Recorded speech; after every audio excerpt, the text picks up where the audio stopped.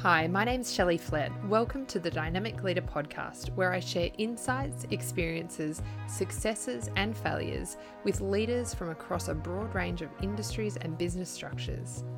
I maintain that each of us needs to be open to sharing our experiences and making the leadership playground safe enough to fail, to grow, to have fun, and ultimately become more dynamic. So please sit back and enjoy. Hi, everyone, and welcome back to another Dynamic Leader conversation. Today's topic is on culture. You know, that thing we talk about that, many of us don't fully understand. And I thought ahead of this conversation that I should probably look up the definition of culture myself. And I found that actually there's quite a few definitions. And I must admit that my favorite one is the act or process of cultivating living materials, such as bacteria or viruses, in prepared nutrient medium. And so immediately I was thinking cheese, and I love cheese. And that could be a really great metaphor for culture on all levels. But I think that the most apt definition for today's conversation is actually the characteristic features of everyday existence shared by people in a place or time. So I thought that was kind of nice. But joining me for the conversation is author Shane Hatton, who is an expert in leader communication, a speaker, a coach, a trainer, and has partnered with organizations across the NFP, public and private sectors. He is a Gallup certified strengths coach, a member of the Forbes Global Coaches Council, founder of the People Leaders Network, and the author of Let's Talk Culture. So excited about this book. Thank you so much for joining us today. Oh, thank you so much. I love being here. When you were telling that story about the cheese, it reminds me of an episode of The Office where I think it might be The Office where he's talking about the definition of wedding. And he basically says the fusing together of two metals, and he'd looked up welding as the definition. I just love it. Fabulous. I'm always thinking about culture when I'm enjoying some cheese with my wine. It's perfect. Perfect pairing. So I guess, my first question is, I hope quite obvious, but how do you define culture, and specifically organizational culture, if that's different? Yeah, it's such a huge one. So in the preparation for the book, one of the things we did is we actually did a huge research project where we asked 1,002 very specifically, Australian managers, a whole lot of questions around their experiences and belief with culture. And one of the questions we asked was, can you define organizational and team culture? And 97% said yes, which I thought was huge, like a huge overwhelming percent. So yeah, of course I can. And naturally the next question we asked them, we gave them a short answer and said, tell us what your definition of organizational culture is.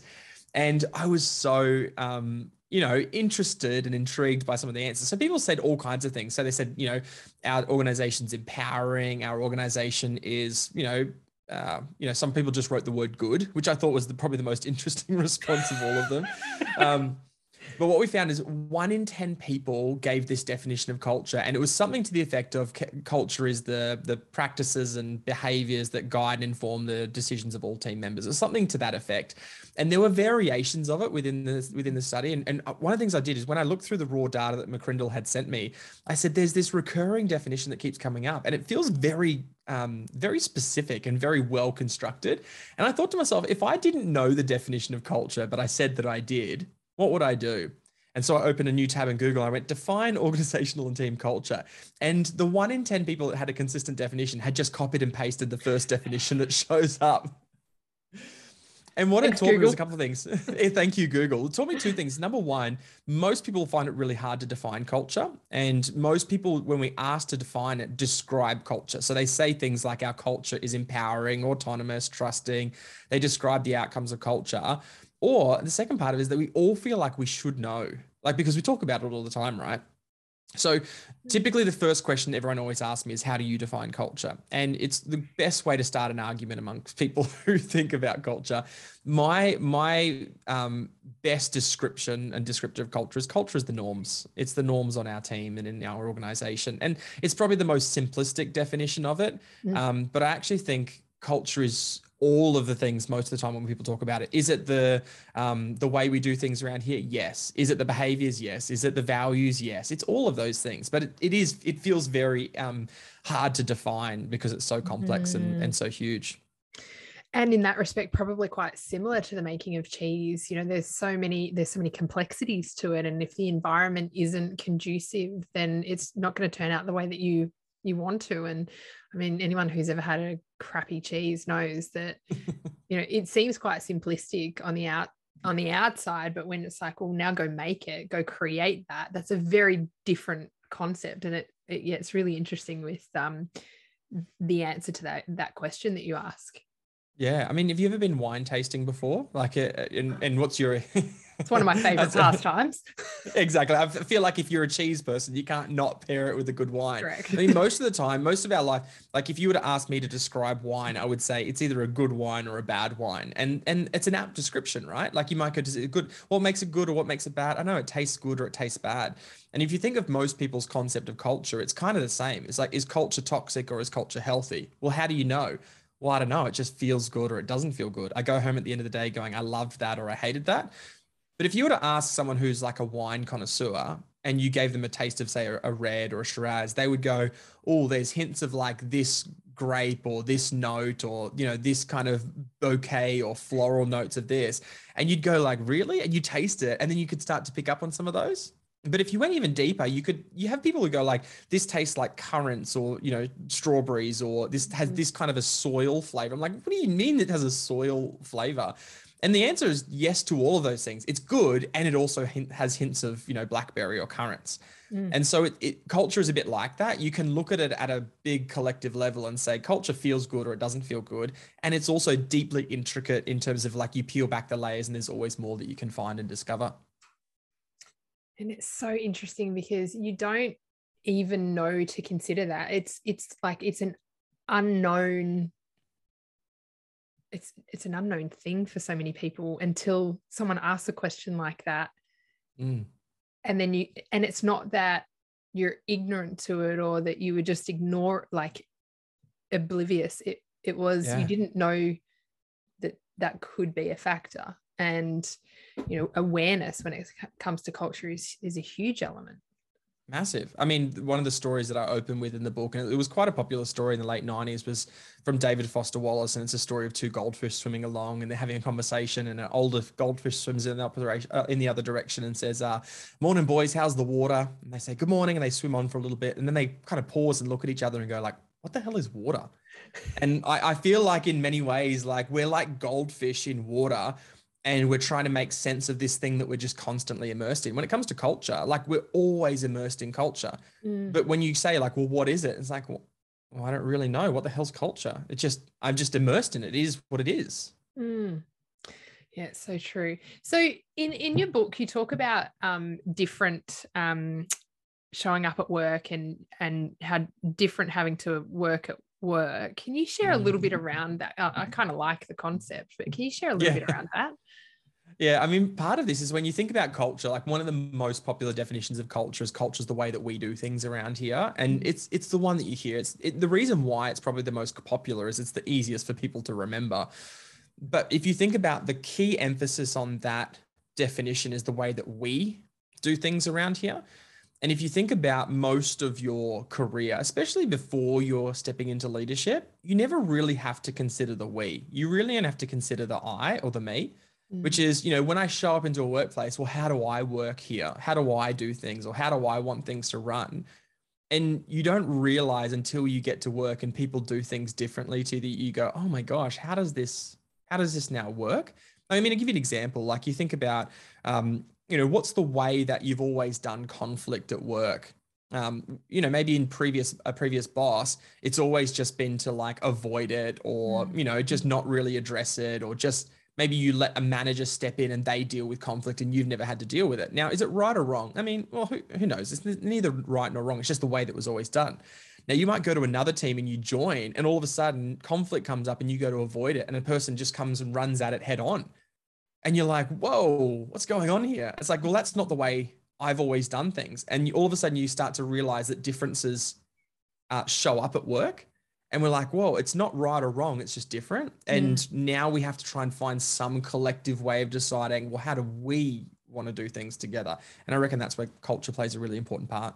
Absolutely. And you say, one of your favorite questions that you ask when you're working with teams is, if you were to delegate a big and complex project to work on, what would be the first thing you do to get started? And I'm curious about what the first thing you would do to get started on that is.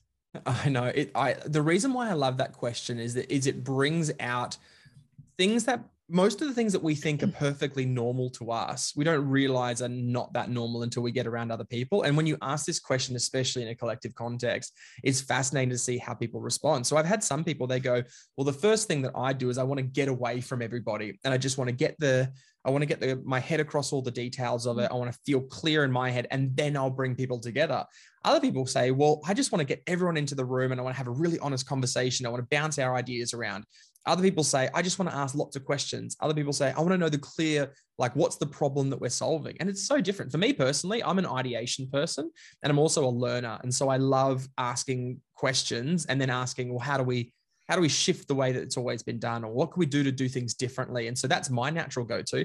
It's not right or wrong. It's just different. Like, we all have different ways of doing things. And so how does that tie into, that's again, being able to do different to make to work and make it work, is how do people then deal with that? Because, and I am a bit with you, I'm a bit of an ideation, externally kind of reference person. So I love to, whiteboard things. And I completely appreciate others' needs to, lock themselves in a cupboard and do it that way. How do you use culture or even impact culture for the better with different ways of working? Because you can't do both at the same time. So do you do both differently? And is there compromise? Like, how do you navigate that? Yeah, I think there definitely has to be some element of compromise in this, right? So Gallup have this really interesting phrase. They call it the reverse golden rule. And the golden rule is treat others how you want to be treated. And we kind of, that kind of mantra has transcended cultures and religions all over the world.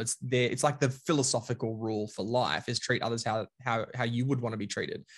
But the truth is, the reverse golden rule is treat others how they want to be treated, or lead others how they like to be led. And so part of it is, number one, creating a self-awareness that I do different things to other people, or I do things differently to other people. And when I'm aware of that, then I recognize that maybe the way that I like to lead isn't the way another person likes to be led. And so what I can do is start to open up a conversation, which I think is probably the most crucial part of all of this, is how do I open up a conversation to go, how do you like to do things? What's your natural style or approach, or how would you typically approach this?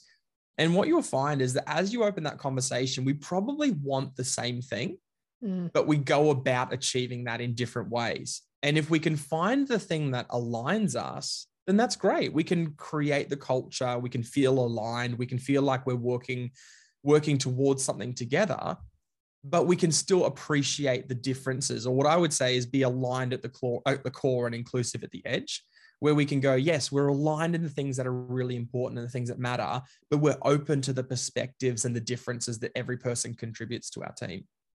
And so then culture is about aligning where you can, but also respecting the differences. It's so important. I mean, the differences, I have this phrase, which is familiarity makes us comfortable, but difference makes us better.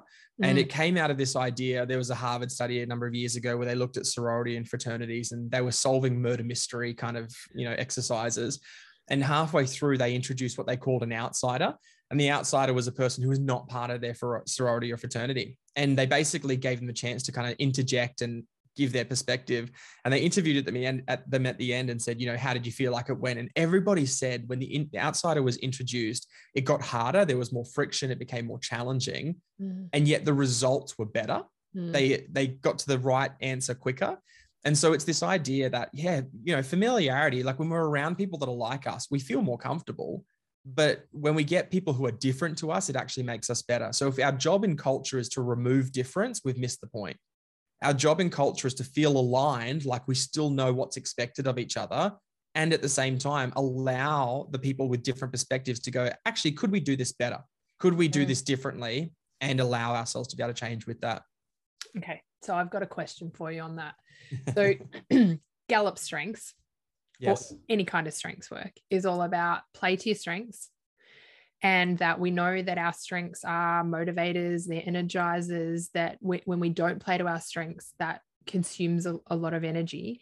So how do you work with strengths as well as appreciating and working around differences, which I would imagine working around differences, unless you've got a top strength around challenge or whatever that is, that would be almost in conflict with each other?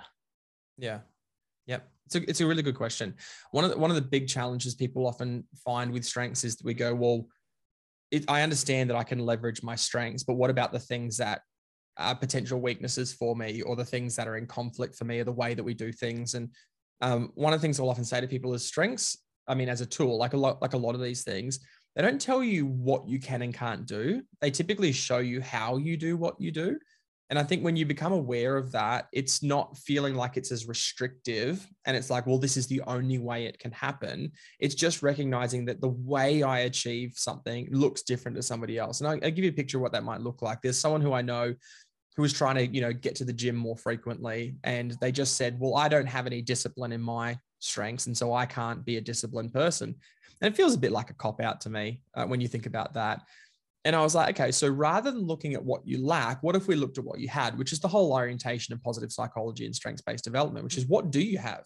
Well, they said, well, I'm really big on my relationship building and, building really close relationships, and also in responsibility, which is that sense of commitment to not wanting to let other people down. It's, saying yes and meaning it rather than saying yes and then changing their mind.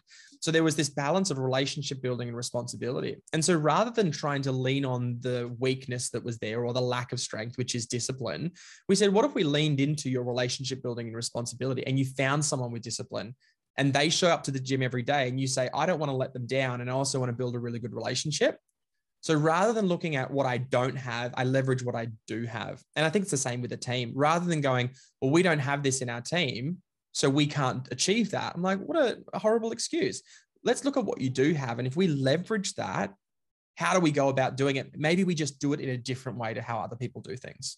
I love that, because I think, if you knew that what you needed to do didn't align with your top strengths, there could be a temptation to give up or sit back and go, I can't do this because there's so much. And, there is so much that's going on in the workplace at the moment. There's this enormous amount of pressure. Leaders are really struggling with that, how to work more effectively and move away from burnout. So, this being able to embrace differences all of the time, with this concept of burnout looming and not seeing alignment with strengths, it's really helpful how you have identified how they can reframe and not necessarily need to work within their weaknesses, but look for opportunities to work within their strengths, which is going to give them back more energy, or at least it's going to stop them or prevent them from excessively utilizing energy unnecessarily. So I love the reframe that you give around that. I think that's really powerful for any leader that's listening and thinking, oh, it's just so exhausting having to work with the different, I acknowledge we need the differences. I acknowledge that's really important, but I'm just so exhausted by that. And you do this so well, is recognizing what could potentially be an unhelpful frame for the conversation that we're having, and how do I make that more helpful and beneficial? And just recognizing how reshaping and reframing some of your language can actually shift that. And the second thing that I would add to it is just purely, it opens up a conversation, which is, okay, I do it this way, you do it that way. We both want the same thing. Can we agree on what we both want, which is either we want to achieve the goal, we want to retain that person, we want to address that conflict. We want the same thing, but appreciating that we probably go about it in two very different ways. And that's okay. That's perfectly normal part of teaming. And I think the other thing is not to create a dependency. So, if you use the example of, you've got one person that likes to go sit in a cupboard and, just do things on their own, and the other person that likes to whiteboard and brainstorm and spitball ideas with people, is that you don't create a dependency on the two of them to get to the solution together. So, you know, it could be, well, let the person who needs to go sit in the cupboard, go sit in the cupboard. And if you need to be external and talk things through, like I've worked out that, and behind me is a whiteboard wall. So I've worked out that actually my ideation process doesn't actually require anyone else to be in the room, that I can actually have this conversation with myself and I can spitball ideas. And then sometimes I'll call someone, or I'll, you know, Zoom with someone who's in an adjacent field, and I know who also likes the same approach that I do, and I'll bring them in just to get some different perspectives. And then I can take what I've got back to the person in the cupboard and then bring that together. And that seems to work. And that's helpful if you know that, and if you talk about that. So one of my favorite quotes that I used in the book was from Tori Leto, and it was, what isn't communicated is felt, what's felt is interpreted, and what's interpreted is often misinterpreted. And it's one of my favorite quotes, because most of the issues that we have, and I say this to pretty much every context, is most of our biggest issues are a result of communication and can be solved through communication. Like if you look at any big conflict, any big challenge, you go to the root of it, it's probably a communication issue, and it can just be solved with an effective conversation. So when you go, well, you're doing this differently, you're doing that wrong, or you're doing this way, it's like, well, have you ever made it explicit the way that you'd like to do it? Yeah. Well, probably not. And so how would people know? Well, they just interpret. And when you interpret, there's a huge area of room for error. And you get this whole lot of, well, I assume that because they've got this, well, I assume that because Shane is certified in Gallup strengths, that he would know, you know. Yeah. The assumptions, what we would say is the unspoken spokens, is the things that become so deeply embedded as our way of doing things, but were the result of a complete unspoken situation. No one's ever said it, but we just do it. Why? Because that's the way that we do things around here. Well, why do we do that? Has anyone ever explicitly said that? Oh, no, but we just know, you know.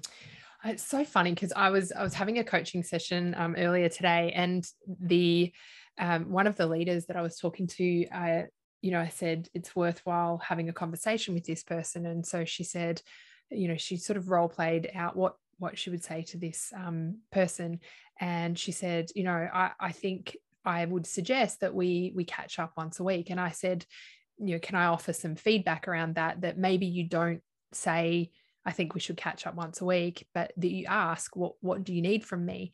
And she said, well, my hesitation with that is that they won't actually go down the path I need them to go down. And I said, what's that path? And she said, well, they're getting feedback. You know, I'm getting feedback from other people saying that this person is not following up and they're not following through on things. And I said, well, give her that information then, and then ask, what do you need from me? Because without that, there's, as you said, there's spoken unspokens, or unspoken what did you call it? The unspoken spokens. Spoken that, you know, could lead her off on a completely different path. And so I'm always encouraging leaders to say, actually give them what they need to get them on the same page as you, and then you can work forward together. But stop assuming, you know, don't assume that they won't know, but also don't assume that if they did know, they wouldn't know how to deal with it. I think this is that, and you're right about communication. It's why are we not treating adults like adults? You know, why don't we do that? I think there's a part of us, we want to slip into, we know that the most effective way of working with team members especially is to be a coach, right? And you see this in your work. This is the thing we all try to empower leaders to do more of. And what ends up happening, I'm not sure if you see it, I'm curious to hear your thoughts on this. What I see is a lot of people who are in leadership positions being coaches, but through leading the witness, which is, I'll coach you, but I already have the solution in mind that I need you to get to. And look, it's a part of the coaching process. It's okay to give advice from time to time, but leading a person down the path assumes that, number one, your outcome that you want them to get to is the best outcome. And number two, it doesn't empower the person to be able to actually solve their own problem. It just kind of leads them and kind of spoon feeds them the answers that if you were going to give them the advice, it's quicker to just give them the advice than to coach them towards advice giving. And it assumes that what you just said, that person doesn't have the capability to solve the problems. And most of the cases they do, if they have all the information that's required to be able to make an informed decision. I don't know, what's your best? Do you see that? Do you see that kind of leading the witness coaching? Oh, I actually do it myself sometimes. And I must say, I don't mind it. It feels like, but I think it's okay to lead if you're not rigid on where you're leading them to. And I think if the outcome is what is for what purpose, and it's that higher intention, and that it's what both want, and that some of the conversations just activate different ways of thinking. I think that leading the witness interrogation style and not done well is not helpful. And I think, definitely giving advice. There's so many different levels of coaching. And I think that leaders trying to apply, I always say, if you can just ask the questions, and I think leading the witness is probably almost the best place for leaders to start if they've never done coaching or they've never started asking those questions. And the more they do it, the more you can then add to that and help them evolve to, okay, well, now you've led them there. How about you change how you're asking the question and then give them more autonomy? So do you see the value in both? But I've also seen it misused to the point where it does impact culture. Yeah, especially to the point, and probably the key part, which is what you touched on, is that if the place that I'm leading to is so rigidly held that my mind can't be changed through the process, which is, I believe that I've got the solutions to everything that is the best solution. I was talking to someone the other day and they were saying that they're, working through this team member who's come into the organization. It's a really fast-paced organization, and they're finding that they're slowing things down. And they were like, they really need to speed up. And then the other question was, well, actually, could they help us as an organization maybe slow down a little? And would it be more helpful for us to slow down? So rather than trying to coach or lead this person towards speeding up, this is the whole like inclusive at the edge bit, is like, what if they could actually help make our culture better by bringing a perspective that shifts the way that we do things around here, which I think is, again, coming back to that frame of how do I not be so rigid in what I'm holding to that I miss a potential opportunity when I see it. Gosh. And, coming back to appreciating the differences, I think if you would hold that and go, well, I've got some theories, and I love to play with the concept of I have a hypothesis. Yeah. So, because what it does is that it holds flexibility around that. So, I have a bit of a hypothesis around this, but I'm going to do some exploratory asking of questions and see where that goes. And so often my hypothesis is just completely blown to pieces, and I'm sitting there going, wow, okay, did not expect that didn't see that coming, didn't expect it. And I actually get such joy out of that as a leader. Yeah, I love the expression test, don't validate. Because most of you think about the scientific methods that people take when it comes to hypothesizing, it's always around, I've got a hypothesis. My job is to test it, not to validate it. I'm not trying to prove myself right here. I'm just trying to figure out if it's right or wrong. And whether it's right or wrong, I win. Yes. And when you approach most situations through the process of, I'm just testing this, you can approach it lightly and through curiosity, and you can learn from both whether it is a true hypothesis or whether it completely is false. And we did heaps of that in the process of our research for the book, where I was like, here's my hypotheses of things that I think could be true. And they were just like, wrong. And I was like, okay, that's amazing. Like, that's really helpful to know. I love how much data you have in your book. I love the stats that you've weaved in, and it's a beautiful combination of here's some data and here's a story to go with it to really bring that alive. How important is that for leaders to do in support of a really good cohesive culture? Yeah, I mean, it's really important because there are, we talk about the old science of left and right brain, and there's an element of truth to that, but there's also a whole lot that's been debunked, and the recognition that we can actually do both. We can do both analytical and abstract at the same time. However, I think when it comes to communication, we still have preferences. And you go to any room and you go, how many people here prefer to learn through storytelling and through examples? How many people prefer to learn through the datas and the numbers? And there's always a split in the room. And so when it comes to especially communication, is if we have one without the other, we're kind of going in half-cocked almost, that sense of like we're missing potential people that we can gain. And we know that the research and the data and the evidence gives credibility to our ideas. And we know that the stories and the rituals and the communication, the language and it brings kind of connectivity and connection to it. And so, I mean, when we're talking culture, we need to be aware of and inclusive of both. Yeah, absolutely. Totally agree. So if I was to pull one of the stats that I really like from your book, it was a Gallup one, but you say that the right people don't stay in the wrong culture, and the right culture will quickly weed out the wrong people.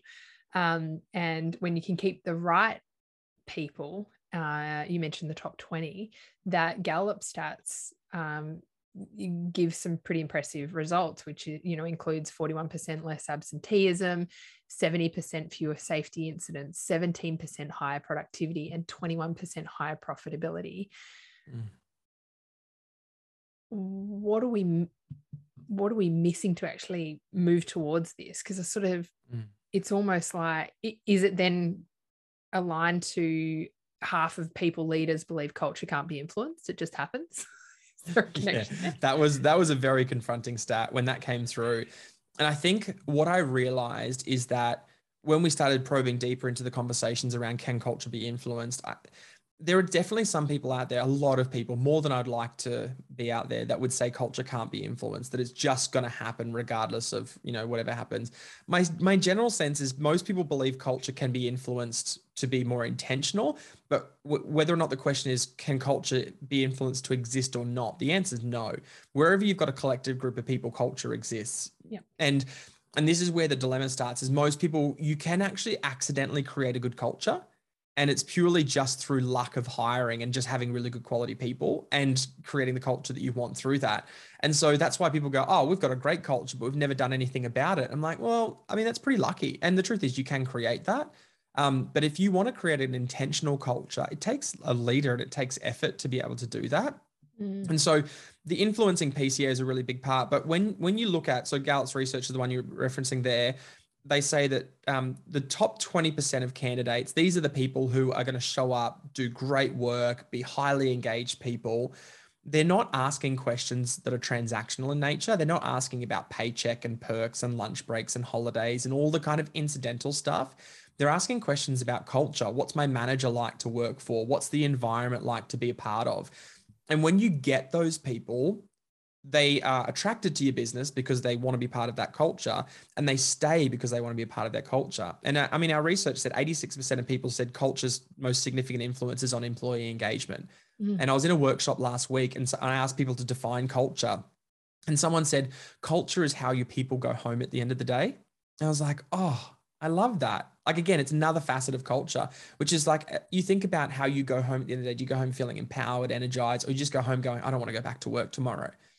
And when culture's strong, because you've attracted those really great people to your organization and kept them in your organization, people are more engaged in their work.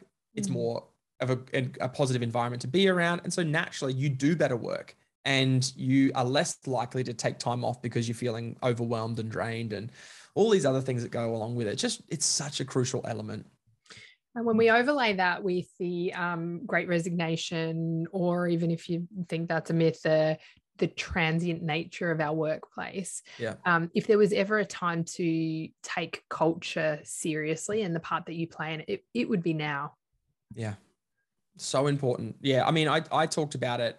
When I wrote the book middle of last year, towards the end of last year, it was right in the peak of all the Great Resignation debate. And everyone's like, is it going to touch Australia? Is it not? And I said, look, regardless, and I talked about the great reevaluation in the book. And I think Arianna Huffington came out and said something just in the last few weeks about it as well, was the great reevaluation. The truth is, when you get major disruption, people reevaluate all the time. They reevaluate their lives. They reevaluate what they're looking at. I was talking to someone in a major tech company just a couple of weeks ago, and he was saying when he first joined the organization, the salary was very, very poor. Like it was like it was just not a great starting salary. And he said, I joined because of the culture of the organization. And he said, but now we're getting really young employees come through and they're being played off against these tech giants and they're getting stock options and they're getting huge salaries and they're getting all this stuff. And he said, they think it's important now, but in 5-10 years time, they'll realize that it was all meaningless if the culture that they're a part of sucks. And this is the danger, is that we are in a place where culture is becoming really important more than ever, but we're competing with people who are, because of, the transit nature of work, people are evaluating based on, well, how much are you going to pay me over here? What perks do I get over there? And if you're employing people right now and you've got someone sitting in front of you that is all about the perks and they're not asking questions about culture, I'd be really careful about what the potential of that person is to be in your organization in the next 3 to 5 years. Well, yeah. And then there's that other part around, people do ask a little bit about your organization and, that connection between organizational culture and values. And I see them as being dependent on each other. But how well a leader can not only articulate what the values are, but demonstrate that they actually live and breathe them. Because, I see a lot of people going into organizations and roles because of the values of an organization, because of the values that are, displayed on the website and that are spoken about. And then they get in there and they're really disheartened by, well, I did take a 20% pay cut to come here because I believed that I aligned, but this is BS because you're actually not even living it. Yeah. Yeah, we asked people in our research a series of questions and asked them to tell us how much they agree with it. And the 4 questions were essentially, our values are clearly communicated. The second one was, I can describe how they're lived out every day. The third one is that they're more than words and that they have clearly defined behaviors. And then the last one, the 4th one, was that my leaders demonstrate the values. And as you look through those 4 questions, how many people agree with it slowly decreases. So when we talk about, are our values communicated clearly, 1 in 2 managers would say, yep, our values are really clearly communicated. About 39% say that they can actually describe how they live them out every day. And then 36% would say that they're more than just words that appear on a page or on a wall, but they actually have really clearly defined behaviors. And then 30% would say that their leaders actually demonstrate the values. And so when you're asking questions about values of an organization, it's actually not enough to just say, do you have values and are they clearly communicated? You actually want to be asking questions like, talk to me about how you see your values lived out every day in the organization. And if I was to join as a new person, what behaviors would I need to exhibit to demonstrate those behaviors? And then tell me about the leaders of the organization. Do you see them? What are the things that they do that help you know that they're living out the values? Because they're really crucial parts of it. Absolutely. And, it's one of probably the most familiar topics of conversation that I'm having with people at the moment is, leaders are saying, well, how do I handle this kind of behavior? And what do I do about this over here? And a lot of behavioral challenges that leaders are faced with. And I say, well, what are your values? And I come back to values all of the time. And, so many times it's interesting that, there's a 70% opportunity for people to live and breathe them based on the research that you've done. But not even knowing what they are and needing to go on their intranet and kind of giggling nervously and going, I should know this, shouldn't I? And I'm like, yeah, you actually should. So doing a lot of work with leaders and teams around either setting or resetting values based on what is it that you actually want to see and defining what the value is. And then going one step further and saying, what are the behaviors that you would see when someone is living and breathing this value? And what are the behaviors that you would see if someone was not living and breathing it? Being really, really prescriptive around, when someone is having a conversation in a negative tone about someone without them being present, that is not living the value of integrity, or it's not living the value of respect. And, being able to really attach that. And I think that's what is missing a lot of the time is what are the actual behaviors that we would expect and not expect with those. Yeah. And I think if you think about, so in the book, I talk about one of the conversations is an expectation conversation. The whole goal of an expectation conversation is for us to make really clear what we expect of each other. And the way we find alignment between all of those expectations is to take the abstraction higher. So when we talk about an expectation for, the way we treat each other, we use the word integrity because it aligns lots of different expectations. And it's helpful at a starting point, but it can't stay there. So higher levels of abstraction make it easy to align, but it makes it really hard to put into practice. So then the clarification conversation for me is the next part, which is about how do we take an abstract idea and make it really concrete, which is behaviors. Behaviors help us to know what we're living them out. And the simple question for most people is to go, if you walked out into the office today and I said, point at your values, what would you point at? Like, what would you show me? If you took me on a tour and said, I'm going to show you our values of our business, would you show me them written on a wall, or would you actually show me a team meeting? Would you show me a conversation with a receptionist? Would you show me an elevator conversation? Would you show me the way that the leader delivers in the town hall? Like, you got to be able to point to these things. Otherwise, no one knows how to live them out every day. Oh, I love it. And I love how you align that with expectations, and that, again, they're not assumed. We are really open and prescriptive about what that is, and that getting into the specifics, like taking it out of the abstract and getting into the specifics, is not micromanagement, and it's not disempowering. Because I think this is immediately where some leaders will go, well, I don't want to be that micromanager who really gets into the, it's like, it's actually quite different. It is when you set it from the outset and you can be quite prescriptive, then you can get out of their way and let them do their thing. And, you don't necessarily even have to go back to that it's, as long as you're living and breathing it and following and being true to yourself and how you're operating, then the work just does itself. Yeah. I mean, it's Brene Brown's classic line, which is clear is kind, right? Like, when we're clear about things, we're actually being kind to the people around us because we tell them what we expect of them. And I think the last thing I'd add to that, which is a really important part of this, is moving it just beyond expectations and beyond behaviors, but actually trying to find a way to embed it into our everyday conversation and language. And I'll give you a really good example of this. So there was this, I wrote about in the book, a guy by the name of Nigel Richards, who was a Scrabble champion, and he's the world's greatest Scrabble champion. Most people have only won maybe 2 tournaments. He's won like 7 or 8 back to back. He won the French Open in Scrabble by playing an entire Scrabble tournament in French as an American. And he did it because he spent 9 weeks learning the French dictionary and basically competed in a French tournament and was able to correct his opponents speaking in French. The funniest part about it is when he delivered his victory speech, he needed a translator because he couldn't speak French. And it was this whole idea that you can know the words but not speak the language. And so when it comes to values, culture, mantras, all these things, we can have words written on a wall, but they don't fit into our everyday vocab. And that's what makes it really challenging. So I often say to people, I'll give you a really good example of this. I was doing a workshop with a group of people a couple of weeks ago talking about their team culture. And one of the things is they said, we want to have each other's backs. And it was some kind of phrasing around connectedness. And I was like, great. So are you every day going to tell people, we've got a culture of connectedness? It's like, probably not. Like, it's good to kind of summarize and it's helpful. And so I said, let's actually share some stories. And one incredible woman in the workshop shared this story about her grandmother, who was European, who had immigrated to Australia. And she basically said, my grandmother was the first person I want to call with good news. And she said, because I knew every time I picked up the phone and I spoke to her, she was going to be so encouraging, so supportive, and she genuinely wanted the best for me.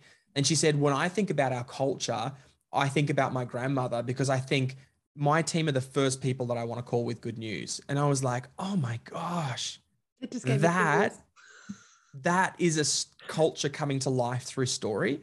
Yeah. And so when we make the words a language, we embed it into our culture through storytelling and through like these rituals and these things like that. And I think that's a really crucial part of bringing culture to life. I love it. And there's no pressure to win a Scrabble tournament. I can honestly say, like, that's the most impressive thing, to learn another language just purely by reading the dictionary. Well done. That's awesome. So, I could go on. Your book just has so much richness. There's so many elements to it. But I'd love to kind of finish the conversation by saying, what do leaders need to do to keep the conversation around culture going?